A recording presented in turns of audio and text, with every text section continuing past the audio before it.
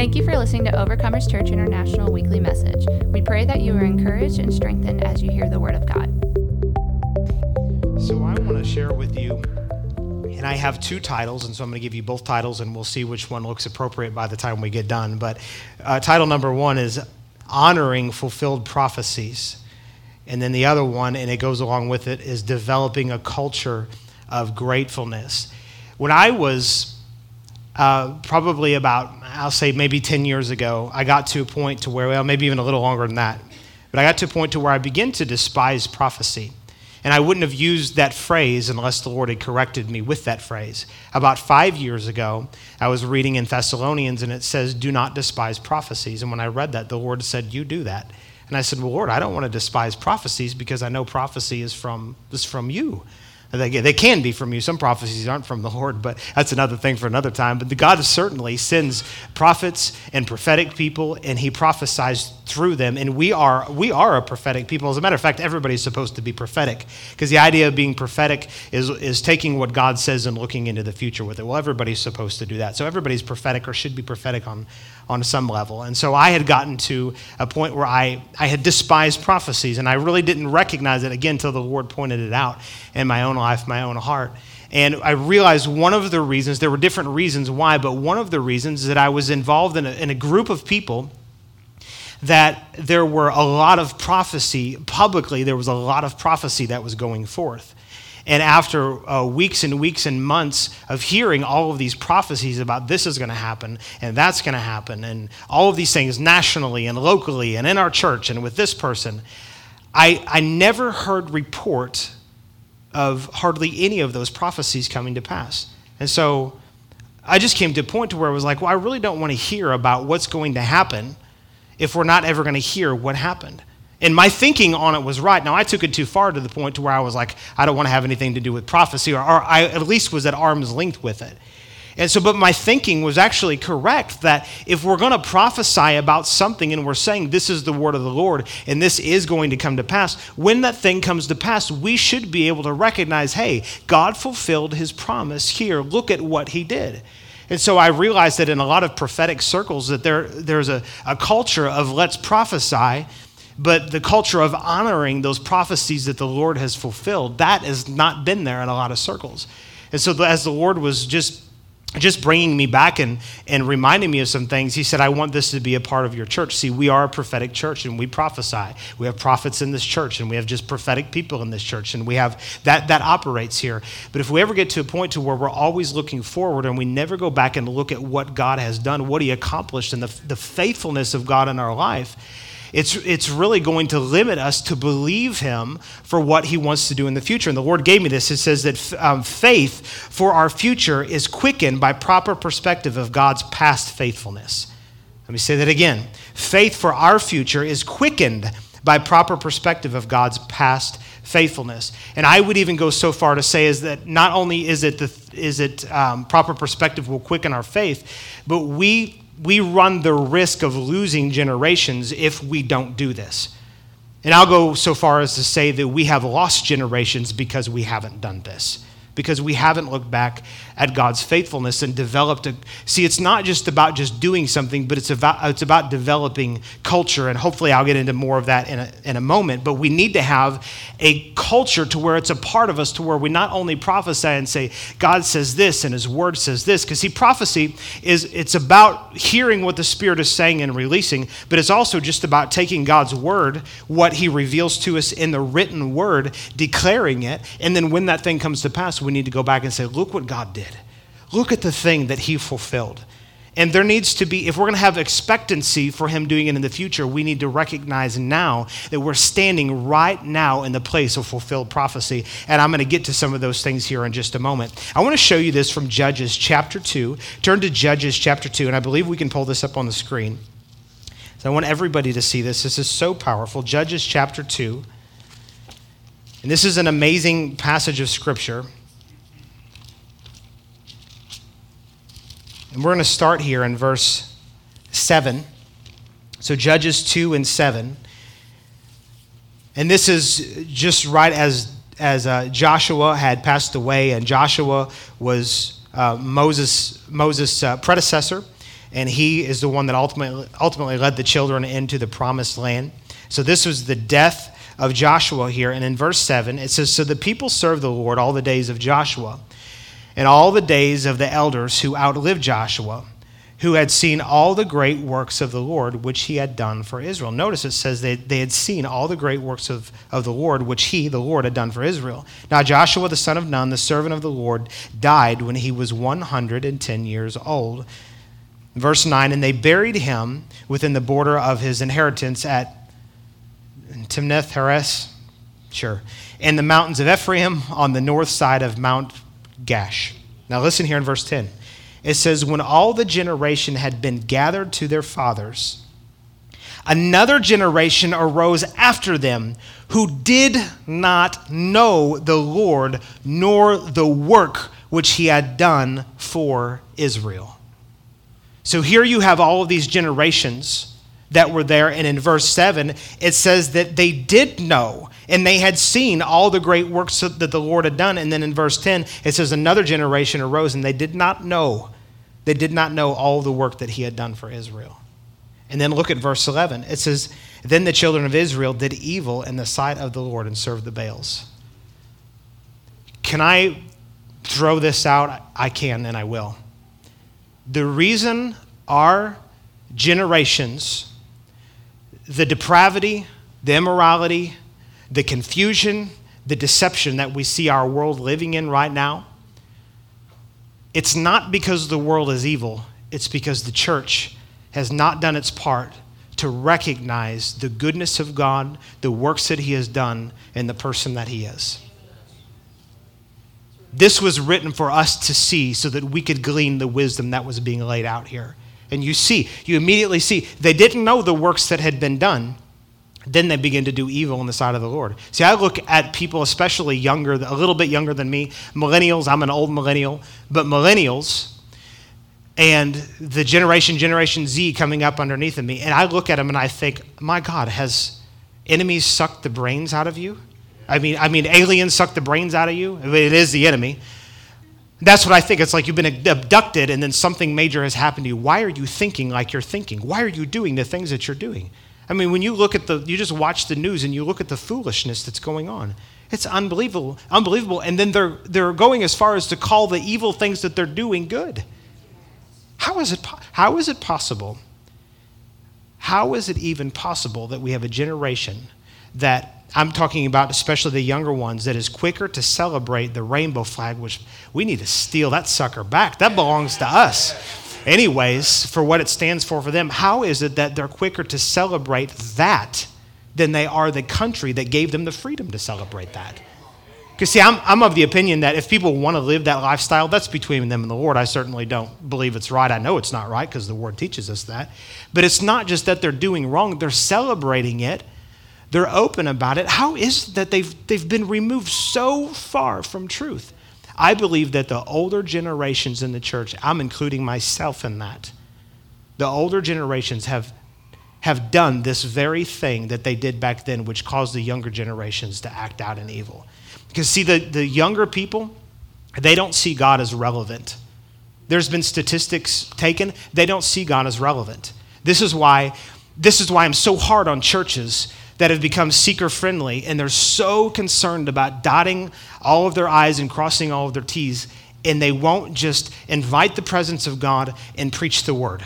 They're trying to do all of these things to make people feel comfortable, and all the while you've got this younger generation that's like, yeah, cool, another hangout spot. They got some cool music, and they got a guy that's dressed real hip with skinny jeans, who probably, if he's older, probably should not be dressed in skinny jeans. I saw a picture of a chicken, and it had little bitty legs, and it had a big old belly, and it said, "This is what a 50-year-old man looks like in skinny jeans." And I thought, that's exactly right.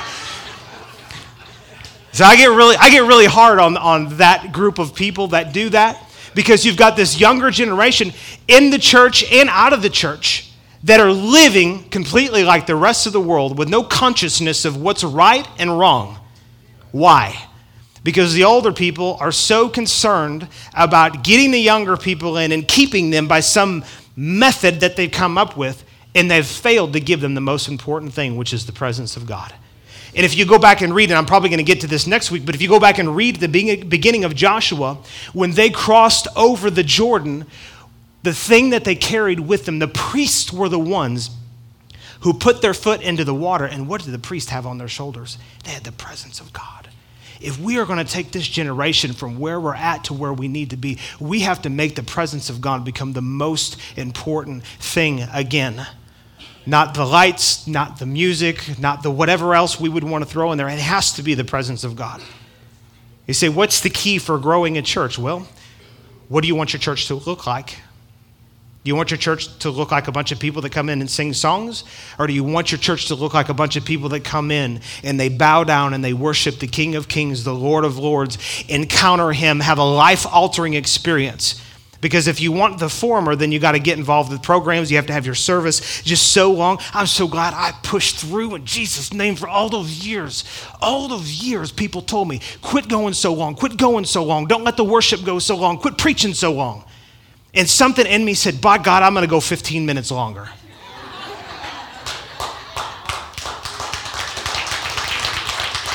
That's the first time I've ever got clapped for going longer or even talking about it. It's not about the length of service, but it's about not cutting off what God wants to do. And there's practical things, for us. We've got kids over there. At some point, you got to go get the kids and relieve. So there's practical things to it. But let's not shut off what God wants. Let's do what God wants. Let's have him involved with what we're doing. Because if he's not involved, I don't want to have any part of it. There's a verse in the Old Covenant where the Ark of the Covenant at one point had been removed from the temple or from the tabernacle. And it said that the priests were there and they were doing all of their priestly duties. And there was the brazen altar where they sacrificed things, and there was smoke coming up and you could see the smoke coming from afar. But when you got close, and if you would have gone into the Holy of Holies, the reality is that the presence of God was not there. I don't want to have doors open to sign up, people come in, and the presence of God not be involved with what we're doing. I don't want that. In fact, we won't have that. That's one of the benefits about leading is you could just lead however God says to lead. Amen. And I've had people say for years, if you do this and you do this, more people will come. You know what we've got here? We've got a healthy number of people that are full of spiritual health because we haven't bowed down to all the ways of society and culture and things. And I'm not against doing things that will help draw people in or whatever, but I'm never going to do it at the expense of what the Spirit of God wants. Amen. Hallelujah. I don't know where and how I got off on all of that. So you have the children that they were doing these evil things, and it says that they did not know the works of the Lord. I want to show you something really powerful. Go back with me to the beginning of Joshua, towards the beginning, in Joshua chapter 4. There's so much I could say leading up to this, but I'm going to cut in for time's sake. Joshua chapter 4, and what had happened is that the children had just crossed over the Jordan. So very similar to when they crossed over the Red Sea, God parted the waters for Moses. They crossed over the Jordan. God parted the waters at the Jordan River for Joshua and the children at this point. And in Joshua chapter 4, it says, Then Joshua called the 12 men whom he had appointed from the children of Israel, one man from every tribe. And Joshua said to them, Cross over before the ark of the Lord your God into the midst of the Jordan, and each one of you take up a stone on his shoulder according to the number of the tribes of the children of Israel. That this may be a sign among you when your children ask in time to come, saying, What do these stones mean to you? Then you shall answer them that the waters of the Jordan were cut off before the ark of the covenant of the Lord. When it crossed over the Jordan, the waters of the Jordan were cut off, and these stones shall be forever a memorial to the children of Israel forever. At verse 8, and the children of Israel did so, just as Joshua commanded, and took up 12 stones from the midst of the Jordan, as the Lord had spoken to Joshua, according to the number of the tribes of the children of Israel, and carried them over with them to the place where they lodged, and laid them down there. Then Joshua set up 12 stones in the midst of the Jordan, in the place where the feet of the priests who bore the ark of the covenant stood, and they are there to this day, which is speaking of the day that this was written years later. I want you to jump down to verse 19. It says, now the people came up from the Jordan on the 10th day of the first month and camped in Gilgal on the east border of Jericho. And those 12 stones which they took out of the Jordan, Joshua set up in Gilgal. Then he spoke to the children of Israel, saying, when your children ask their fathers in time to come, saying, what are these stones? Then you shall let your children know, saying, Israel crossed over this Jordan on dry land. For the Lord your God dried up the waters of the Jordan before you until you had crossed over, as the Lord your God did to the Red Sea, which he dried up before us until we had crossed over, that all the peoples of the earth may know the hand of the Lord that it is mighty, that you may fear the Lord your God forever. So here he had him do it. He said, I'm telling you why I want you to do it. So you'd pull these stones out of the midst. Listen now, you get your testimony from the midst of your trial. When you face something, see, God's not the one authoring your trial. People that say that are they don't know anything. God's not authoring your trial. He's on your side. But the reality is that trials come to you. What are you going to do with your trial? And if you have a proper perspective, you can be in the midst of it and you pull out the testimony of God's goodness. You carry it to the other side. That's perspective. You pulling out a testimony before you get to the other side, and you make an altar there. You make something there that you can go back and look and see what God did for you. He told them to do this. He told them why he wanted them to do it. Then after they had crossed over, he went back and referenced it again and said, look, the stones that you have here, they're there so that in years to come and generations to come, when they say, Daddy, what are those stones for? You can say, oh, son, let me tell you about this. We had this time when we had an impossible situation, an impassable situation, but God supernaturally provided for us, and he parted the waters, and we crossed over on the other side, and he not only parted the waters, we didn't even have to walk through mud. He made the ground underneath of it totally dry, and we crossed over. All of us crossed over. God protected all of us. He provided for all of us. And that's what these 12 stones are, a reminder to us of the goodness of God, the greatness of God, and the works that God did for us. He said all of those things right there. And then you fast forward. And let me read this verse to you too. In Joshua chapter 21 and verse 45, it says, not a word failed of any good thing which the Lord had spoken to the house of Israel. All came to pass. God fulfilled every single prophecy that he said that he was going to fulfill. According to this, every single thing. And what happened? Roughly, from what I can see, 30, 40, 50 years-ish, somewhere in there, from the time Joshua led them across the Jordan until his death, just in that time period right there, they went from knowing, understanding, experiencing the goodness of God, the works of the Lord, his mighty hand at work in their life, to completely denying him and starting to serve other gods. Why? It's because the previous generations did not develop a culture of going back and reminding of the goodness of God. They didn't go back and talk about how it was the presence of God that led them from one side to the next. See, we have a churched generation. And everybody in here, you know churches. And listen, please, I love the church. I love the church of the Lord Jesus. I'm not being hard. I'm just being honest. Everybody in here knows churches, and we know people in those churches who are completely, they're what we call seeker-friendly. They're all about setting things up to appeal to people's flesh. But when it comes down to it, it was the presence of God. It was the anointing of God. It was the Holy Ghost. It was the baptism of the Holy Spirit. I think that people they almost get embarrassed talking about things because people don't understand where they're coming from. It doesn't matter if people understand where you're coming from or not. You and I have a responsibility to declare the goodness of God, the works of God, the presence of God. What was the thing that caused you to go from not having a relationship with Jesus to having a relationship with Jesus? Nobody comes to him lest the Spirit draw him. It's the Holy Ghost that draws people into relationship with the Lord. Why are we sometimes we're so backwards about telling people it's the presence of God, it's the Spirit of God, it's the anointing of God, it's all of those things. And you know what? If we don't do that, the generations to come, and we're seeing it now, they're going to look at us and say, what you have and what you believe and your religion has no value in my life at all. It's completely irrelevant. Because the younger generations aren't looking for a concert. They can go to the Savas Center or the whatever that place is called now where the Blues play. Go Blues. They can go there to get entertainment. We have these phones that have, you can have virtual entertainment any time of the day. You can watch anything you want, which is not good, but there's all kinds of things on there that you can see to be entertained.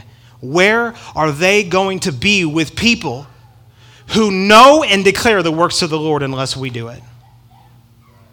We have to be the ones to take up our mantle. So the question begs, why have we failed to honor these fulfilled prophecies? Why have we failed to do that? And my answer is twofold. Number one is just ungratefulness. People have just become ungrateful. Our culture is ungrateful. The Apostle Paul said that in the last days that people will be unthankful, unholy. Thankfulness is really the outward expression of a grateful heart. We've taught people manners without teaching them to have a sincerity about the manners that they're saying. Say thank you when someone gives you something. We teach them to say thank you, but we teach them to really have gratefulness in their heart for the thing that the sacrifice the person made to give them something. There's a difference between thankfulness and gratefulness. So we need to have a culture of gratefulness, and so we've had a culture of ungratefulness. We've not been thankful. We've not been grateful. And so we get an immediate vision. Oh, that's the wrong thing. So prosperity, this is what I was going to say. I read the wrong line. Prosperity, here's 3 P's for you. And this goes into being ungrateful, part of the reason why we haven't developed a culture of honoring fulfilled prophecy. And this is the 3 P's. Prosperity without perspective brings problems. Prosperity without perspective brings problems. You know that prosperity has destroyed more people than poverty ever will? Now, I'm not talking about physical lives, because when people are in physical prosperity, they die early and, whatever. But I'm talking about their faith. See, whenever Jesus talked about the parable of the sower, and they would go out and the picture was that a guy would go out and he would throw seed out and it would fall in different kinds of soil. One of the kinds of soil was a soil that had other things involved in it. And when the seed would take root and grow up, the other things around it would choke the life of that seed out. And one of those things is the deceitfulness of riches. And when people come into prosperity in their life, they often get focused on what God has given them. And many times it is God-given. What God has given them, they take their eyes off of the giver and they start looking at the gift. And this is where we see the deceitfulness of riches. I would say that the children of Israel did the exact same thing. They were in a place of desperation. They were in a place of the desert. They cried out to the Lord. Joshua led them into that. And then they got over to the other side. They fought the battles. They came into the land of promise. And then they started looking at the prosperity that they had instead of looking at the one who gave them the prosperity. I'm all for prosperity, but we have to give glory where glory is due. Otherwise, we develop an attitude of ungratefulness. Do we not see this in our generation today? We see people that would spit on the flag. They will burn the flag. They'll do all the kinds of things. And I'm not trying to get political on you, but I'm trying to give you a reason why it's happening. We haven't been grateful enough for the things that God has given us, and the generations underneath of us are suffering. It says this in Proverbs chapter 29 and verse 18. This verse is famous, and we usually hear it quoted, where there is no vision, the people perish. The New King James Version says, where there is no revelation, the people cast off restraint. Where there is no revelation, perspective, looking forward or looking backward. Because forward vision will keep you on track, right? If you're looking towards what God has for you. But looking in the past in a proper way will give you faith, because you see God's faithfulness for what he has in the future. So if we don't have proper perspective or revelation, the people will cast off restraint, which means we'll just go this way, that way, or the other. That's what we see with the generations coming up underneath of us. Churched or unchurched, they're not restrained. They have no restraint to them. I can do anything, I can say anything, I can be anything that I want to be. Even gone as far as I don't want to be a male anymore, I want to be a female. I don't want to be a female anymore, I want to be a male. As a matter of fact, I don't want to be male or female. I'm going to be one of the other 300 different genders that are now listed, when indeed there's only 2, because that's what God created. There is no restraint to what's happening in our society. Why? Because we have shunned to declare the goodness of God. We have not talked about his mighty works. It hasn't been alive in our life. And I would also say that we have not honored the presence of God like we really need to. And look, I'm not trying to come down on anybody. This is amazing church. You're amazing people. But if we don't take this to heart and realize, okay, we have missed it as a whole, and we have to move forward with this, what hope is there? I was telling Liz last night or this morning, I forgot what it was, but I was telling her, I said, when I preach messages like this, I feel like I should be preaching it to thousands. I feel like I should be preaching this to millions, thousands, 100,000s, millions of people. I feel like I should be preaching this to pastors all over America. Do your job. Stand up for truth. Tell people the truth. Tell them about God's goodness in the past. We got pastors that are afraid to talk about how our country was founded. It was founded on the gospel. It was founded on the word of God. Our laws were written and taken straight from Levitical laws and brought right into our modern, what we call modern day laws that are written, and preachers are afraid to talk about it. What hope is there in the future? So I always feel like this needs to go out to a bunch, but I think, Lord, if all I can do is preach and teach and reveal truth to the ones that I have, I'm going to be faithful. And I'm going to pray that every pastor across America grows up, develops a backbone, and starts saying the things that need to be said. We need to talk about God's goodness. We need to talk about God's goodness in our family. We need to talk about God's goodness, his greatness, his hand in our own personal lives, and what he's done in revivals in times past. You want to get stirred up for what God's going to do in the future in the church? Go and look at revival. And the thing is that the glory of the latter house is greater than the glory of the former. We've had 2 great awakenings in this country, and I'm telling you, we are on the verge of another great awakening that is it's gonna make it look like they were running a popsicle stand back in those days. I'm telling you, it's powerful stuff, mighty stuff that God's gonna do. We need to talk about God's goodness in every area. We need to talk about what God's done in our government. We need to talk about how awesome our military is. We need to talk about how awesome our president is.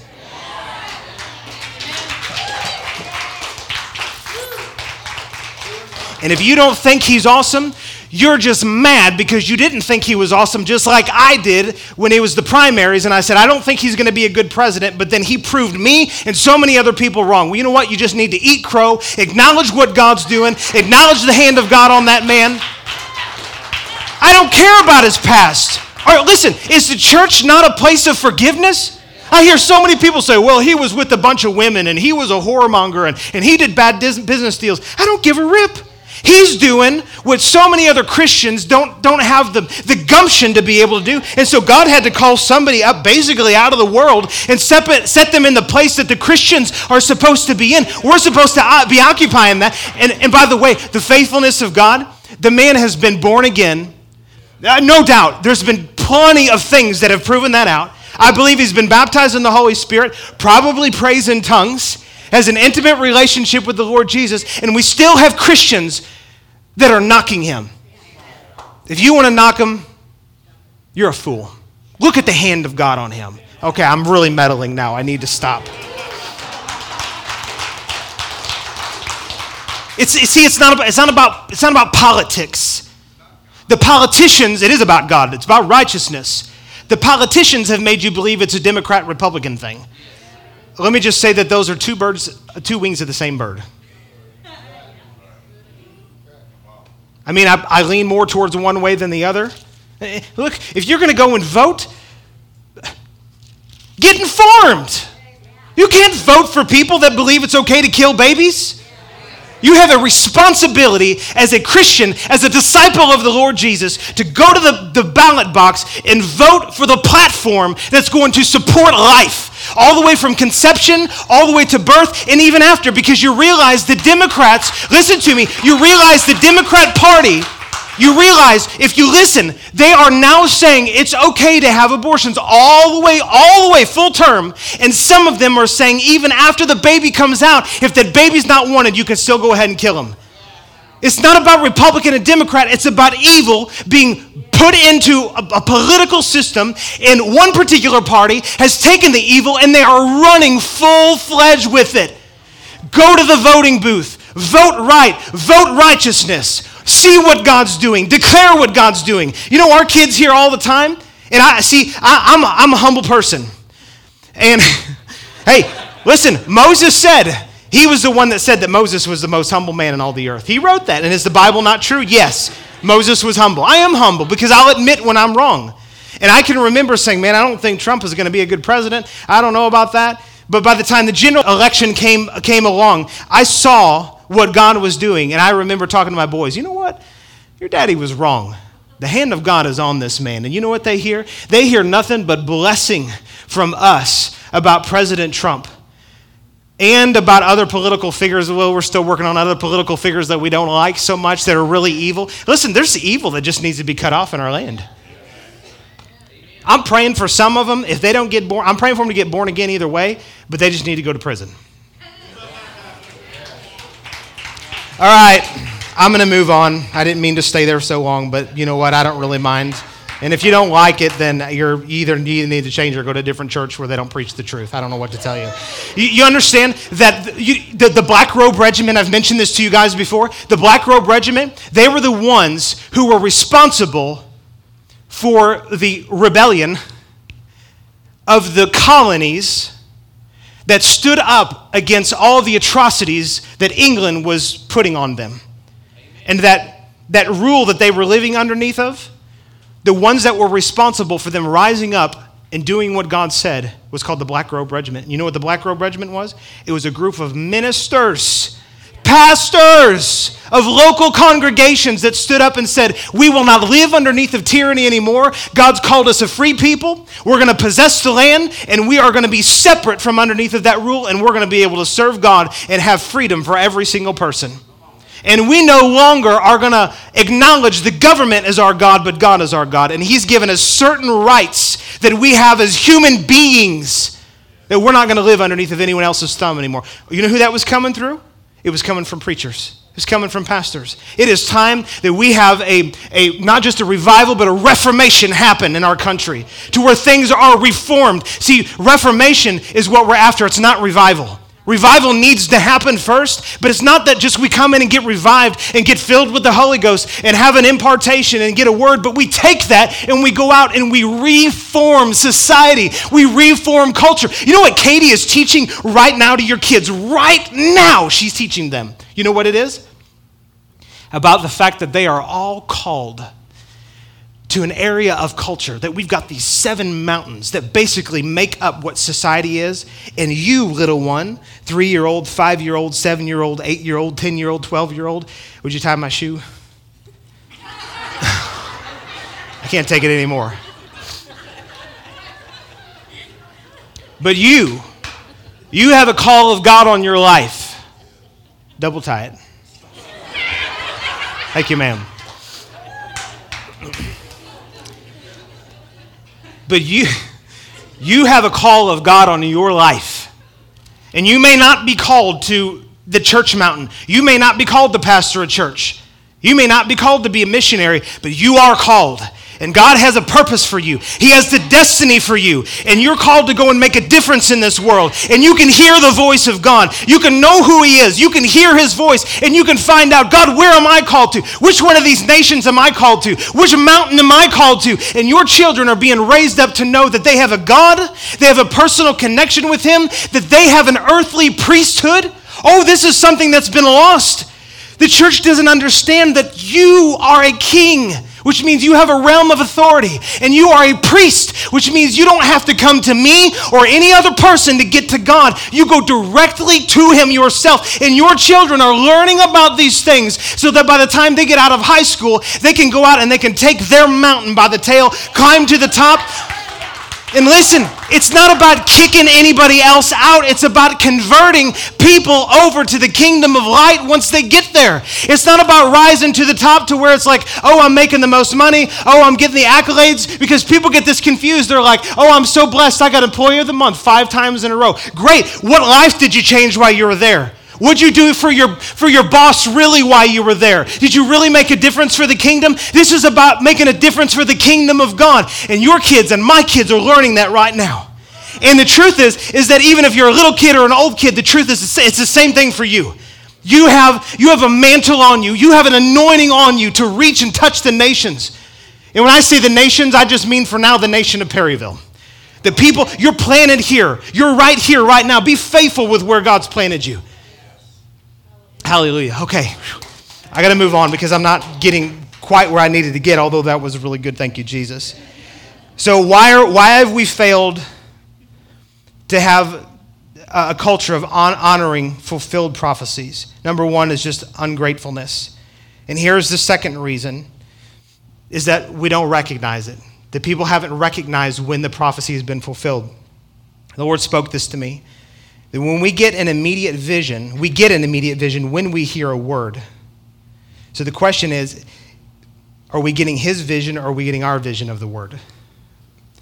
So if I say apple, everybody in here immediately just thought of an apple. Some of you thought of an apple sitting on a table. Some of you thought of a red apple. Some of you thought of a green apple. Some of you thought of an apple on a tree. Some of you thought an apple on the ground. Some of you thought of a rotten apple or whatever.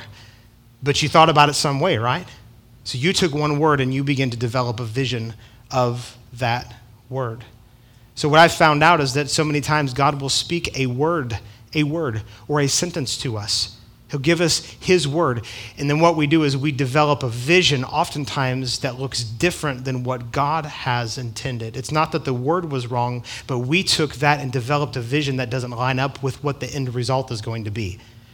So honest to God, I can tell you that most of the time when I get a word from the Lord and then I see the fulfillment, it looks different than what I thought it was going to look like.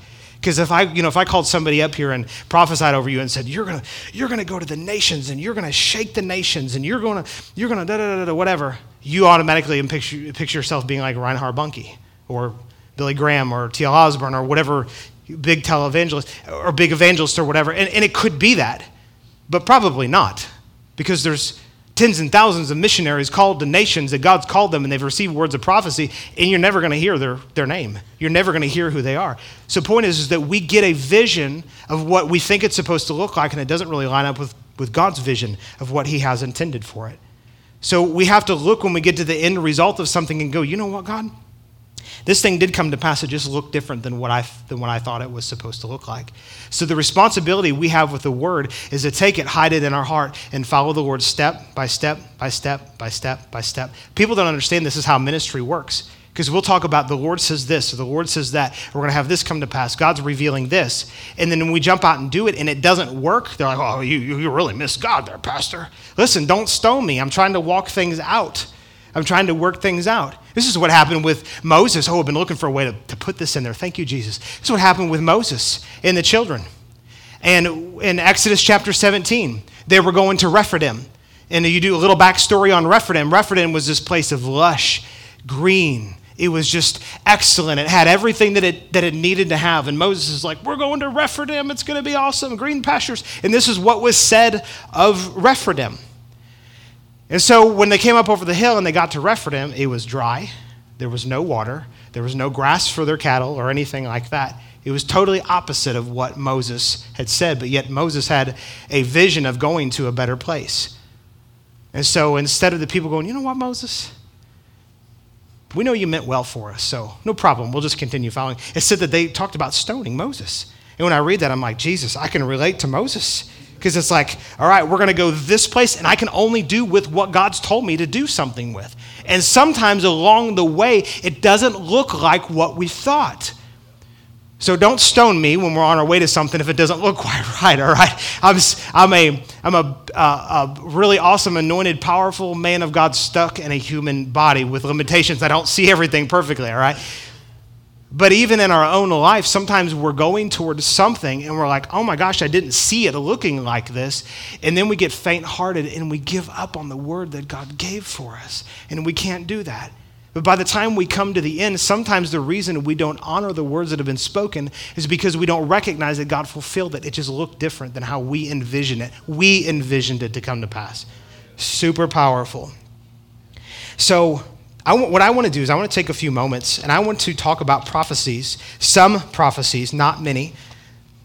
I want to talk about some that have come to pass, that God has seen to it and watched over his word, and we've seen manifestation. I'm going to give you a couple in my own personal life, and then I'm going to give you several that have to do with our church, and I'm going to give you some prophecies that the Lord says are going to come to pass, things that have already been spoken. And so here's some things in our own life. This is so important that Liz and I have gone back to this word. For years, we went back to this word and needed it. And the Lord spoke to us, and he said, I haven't called you there. Speaking of Perryville, he said, I haven't called you to Perryville to fail. And we had a lot of years that it felt like failure to us. We had a lot of years that it felt like we were going nowhere. We had so many times where people were with us and it was like, no, change my mind, I'm not going to be with you. So many times when we thought people were just going to be an awesome part and come alongside of us, and they turned out to stab us in the back. And so, there were so many things that it made it look and feel like we were failing at what God called us to do. But we had a word from God. We knew it was from him. He did not call us to Perryville to fail. By and large, that looked like financial things that we thought, are we ever going to get to a place where we feel leveled out financially? When we moved here, we owned a house that was a drain to us, and I won't get into all the gory details of it, but it was like, oh my God, are we going to make it? And at times it was like that, and we would go back to this word, and the Lord would say, I haven't called you there to fail. And another word that went along with it is that Perryville is your place called there. If you look at the story of Elijah in the Bible, the Lord brought that back to us, and the Lord said, go there, for in that place I've provided for you. And the Lord said, go to Perryville, and that is your place personally. That was a personal word for us, our place of provision. And we have watched God time and time and time and time again come through for us financially and in so many other ways. And so we have now gone back and we're like, thank you, God, for providing for us. Thank you for what you've done. Thank you for your faithfulness in the past. And we have developed in our home, we've developed a culture of being thankful, but not just thankful, but grateful. And if you're not careful, we have a culture of thankfulness here because of music and worship. If you listen to the songs that he sings and leads in, they're all about adoration towards him and thankfulness and God's goodness and his power. And that's right, but you know that you could sing those songs and not have a grateful heart for what God has really done. But there's something powerful when we move over to this place where we go, God, you really have been good to me. I love the goodness of God song. Oh man, sometimes I'll just turn that on and I'll just begin to say, thank you, God, for providing for me. Thank you for all the times that you kept me when I didn't even know you were keeping me. Thank you for all the ways that you came through in my family and in my finances. And God, thank you for healing my body so many times when I needed healing and I prayed, and supernaturally the power of God. Just on and on and on. And when you do that and you do it from a grateful heart, that's a really, really healthy place to be at. Amen.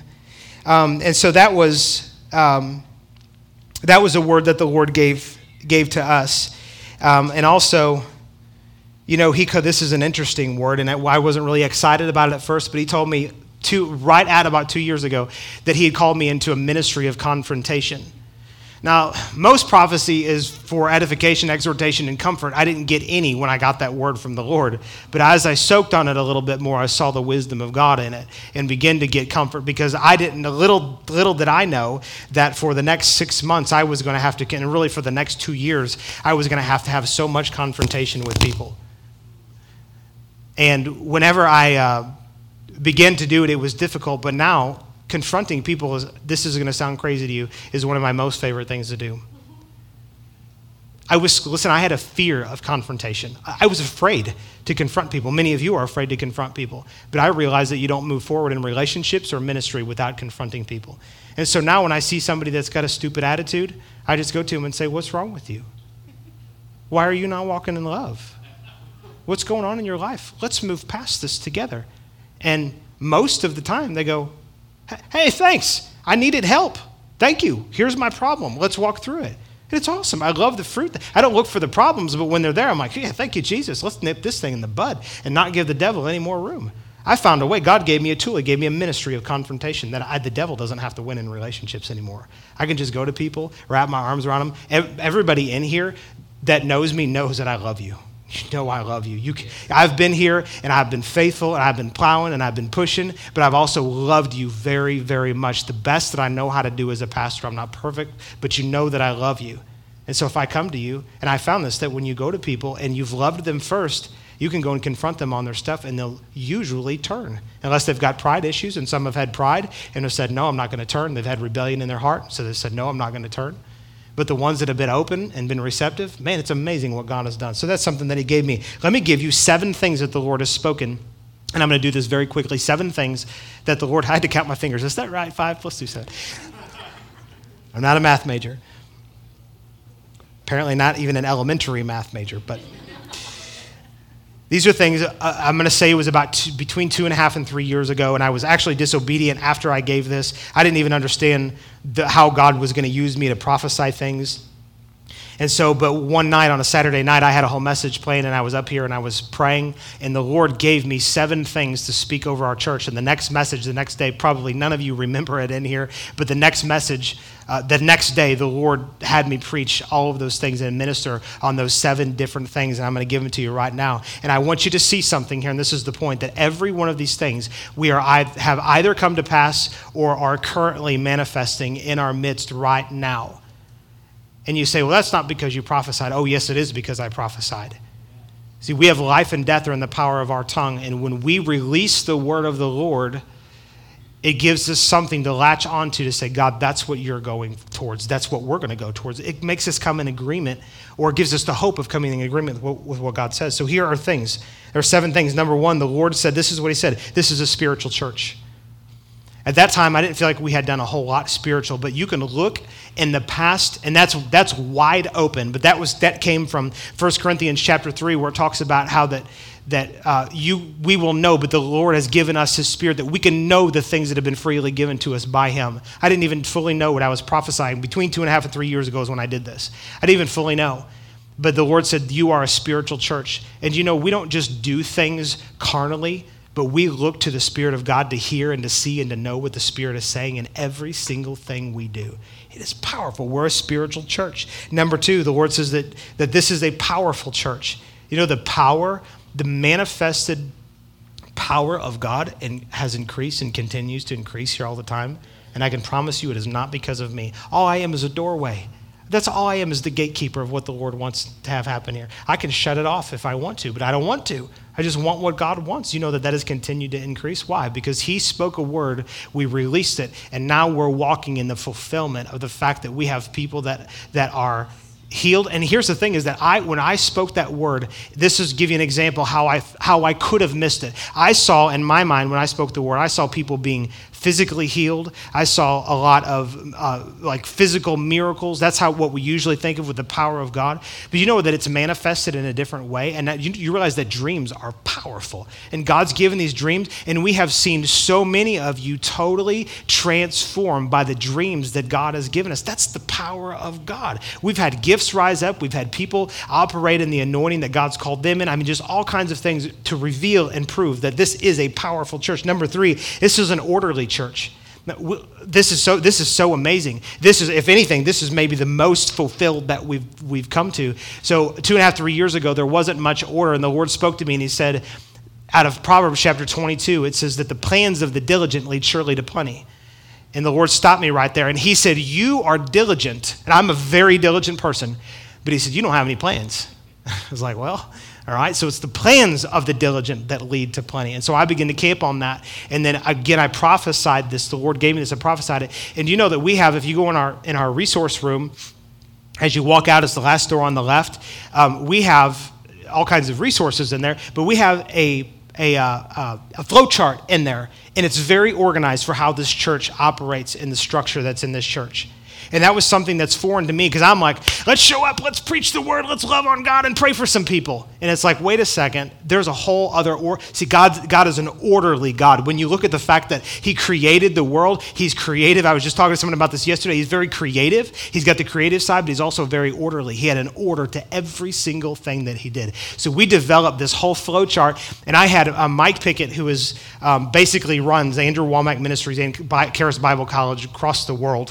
Have a close relationship with him. It's just awesome. I feel like, oh my gosh, I have a king that I can go to and just draw from his wisdom. And he said, And I quote, he said, this is the best. When we showed him the flow chart for the organization, for the serve teams and all of the ministries that go on here, when we showed him, he said, and I quote, this is the best flow chart I've ever seen for a church. Thank you, Jesus. All right. The Lord said that this is a prosperous church. Let me tell you that we have never not had what we needed. We're living in fulfillment of this is a prosperous church, and we're only going to prosper more. This was prophesied. Number 5, this is a giving church. We had, on the VBS, we had all of the kids give into it's like now we have a mission in Brazil that started with Marcelo and Sandra that were here on a Wednesday night about a few weeks ago or whatever. And it's like God just connected our hearts with them, and so we are out to support them. And so we did that with the kids. And when it was time for them to give, I think on the second night, they literally rushed to the front to put their money in the jar to send to our friends in Brazil. It was more than just, I get to give. There was something significant that had happened there in our kids, that there is a supernatural giving thing that's on them. It's also on you all as well. This church, listen, I prophesied this, and this church took up an offering with less people than we have right here now, because the Lord said to plant a seed into Andrew Womack Ministries and for their building fund that we were going to reap 100-fold return in this church for doing it. And I'm hanging on to that because that was a word from the Lord. It was confirmed by Wendy, and it was confirmed by Andrew from the pulpit because of something he said. And we're like, oh my gosh, we have to do it. We took up a $15,365 offering as a seed to plant into his ministry. This is a giving church, and we will continue to work in that fashion. Number 6, this is a loving church. This is my most favorite one of all. For years and years and years and years and years, if I've preached one message, it's been one message over and over and over and over again. And in fact, it's moved from a message to a commandment. We will walk in love. The only thing I'm really hard on people about is when they are not walking in love. If you're not going to walk in love, I'm going to jump on you like a chicken on a June bug. I will not tolerate people that don't walk in love. And you know what? I have found that I don't have to address very many people anymore. You know why? Because the culture here is a loving culture. You guys actually love each other. You like each other, and you love each other. And the basis for any healthy move of God has to be a love for him, but also a love for one another. We're a loving church. And the last thing, and this is one that's going to come in even greater measure in the days to come, is that this is a joyful church. People full of the joy. And I got a whole message about this I'm not going to get into right now, but this is a church that's full of the joy of the Lord, and we are manifesting it. People are happy. They're excited to be here. You know what I found out? Is that this church, for years, it was me, and I've said this before, it was like me with the rope, like towing everybody, like, come on, let's do it, let's move forward. And you know what I found now? Is that I've got everybody else that they come in, they're a part here, they're a part of the grace groups and whatever, and you guys love to be here. And it's not because of me, it's because of the presence of God here. There's a joy with being here and being connected that is really super powerful, amen? I'm going to give you these very, very, very, very, very, very, very, very, very, very quickly. These are things that the Lord says that are coming up, and I feel like I needed to share some of these with you today. These are things that we've prophesied. And so look, you can see everything. Who can see that these 7 things that I listed here, you can say we're living in the fulfillment of that, and it's only going to increase. So Father, we thank you in Jesus' name for your faithfulness over these words. Now here's some words that God has for this church in the coming days. This is a word that he spoke. It was a powerful word, and it flipped me out when I was standing here Sunday morning and the Lord spoke this to me. He said that this church is going to rewrite church history. I don't know how, and I really haven't even tried to develop a vision because I think my vision might look different on how it would come to pass than what God has. But he says we're going to rewrite church history. I've got some ideas, but I'm going to wait for him, but that is going to come to pass. He said that you're going to raise up spiritual sons and daughters. Paul said that there's many teachers, but there's not many fathers. This is part of actually rewriting church history. The church has been set up for so long with the guys standing up here and everybody coming in Sunday morning, going out, Wednesday night, coming in, going out, and there's nothing else that goes on there. Do you know that what I do here is about, I used to say like maybe like one, whatever, it's probably 1/20 of the ministry that goes on here. Maybe. Most of the ministry goes on because God's raising up fathers and mothers that have spiritual sons and daughters to impart what the Spirit of God is saying, the Word of God, and to help grow each other up. Amen. It's happening now. It's only going to happen more in the future. The Lord said that spiritual principalities in Perryville are going to fall. This is hard for some people to wrap their mind around. But see, we get whoever went, ooh, I agree.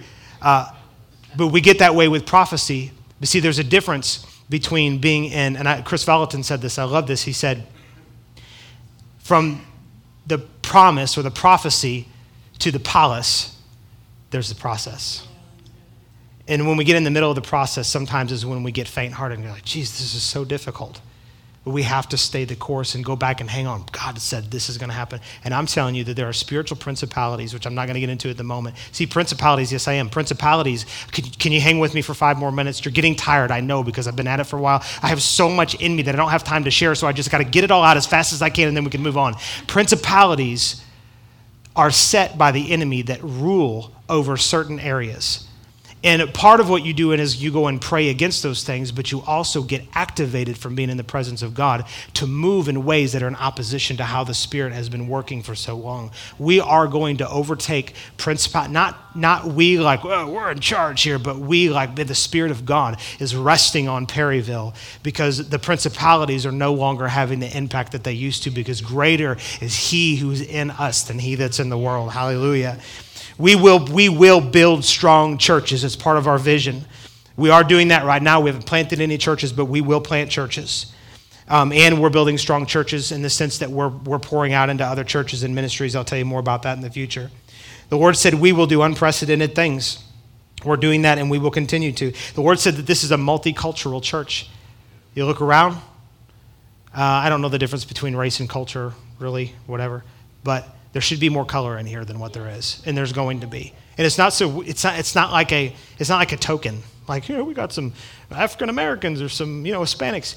It's because the Lord wants there to be a melting pot in the Spirit of all the things that He wants to bring in, and it's going to include other people. I love being in worship with Hispanic people and with African people. When I was in Africa, honestly, the music was horrible, but the people, it was. And there was one church I went to.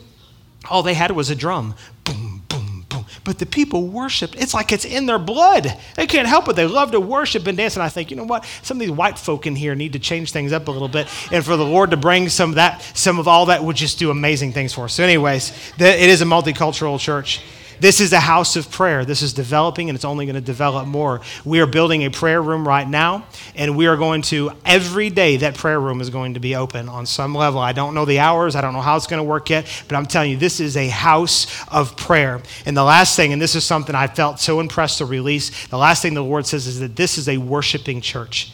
Now, you might say, I feel like we already have great worship. We do, but the Lord says that it's going to go to another level. As a matter of fact, what's getting ready to come in here is we're going to have flags and banners and streamers. Do not bring them, or I will shut you down, because it has to be done properly, and it has to be done in order, and it has to be done in the right way. And so I heard someone go, woo, I'm going to bring it. No, don't bring it, all right? We have to figure some things out with room, and we're going to set things in order. We're going to know the meaning behind it. But our worship and our praise is going to go to a whole nother level, because gone are the days to where the congregation is treated as an audience. And I'm not saying this man does that. He doesn't.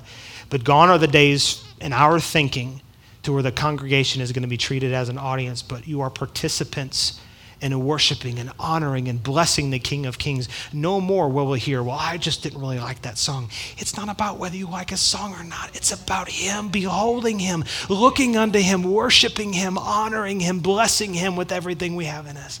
Can I get an amen on that? Amen. Hallelujah. So, Father, I thank You in the name of Jesus that we will take the Spirit that's been unveiled here of having a culture of honoring the words that You've spoken, and we're going to honor Your words, recognize them coming to pass. We're going to have an attitude of gratefulness for what You've done. We are so grateful for where You've brought us, and God, we look forward to where You're going to take us, because we know it's going to be powerful. I thank You for every one of these saints, not just having that here, but even in their own homes, where they begin to recognize Your goodness, Your faithfulness, Your mighty works in their life. In the name of Jesus, amen. Love you. Bless you. Thank you for listening to the weekly message. To find out more about Overcomers Church International and to hear more messages like this one, please visit our website at ociperryville.com.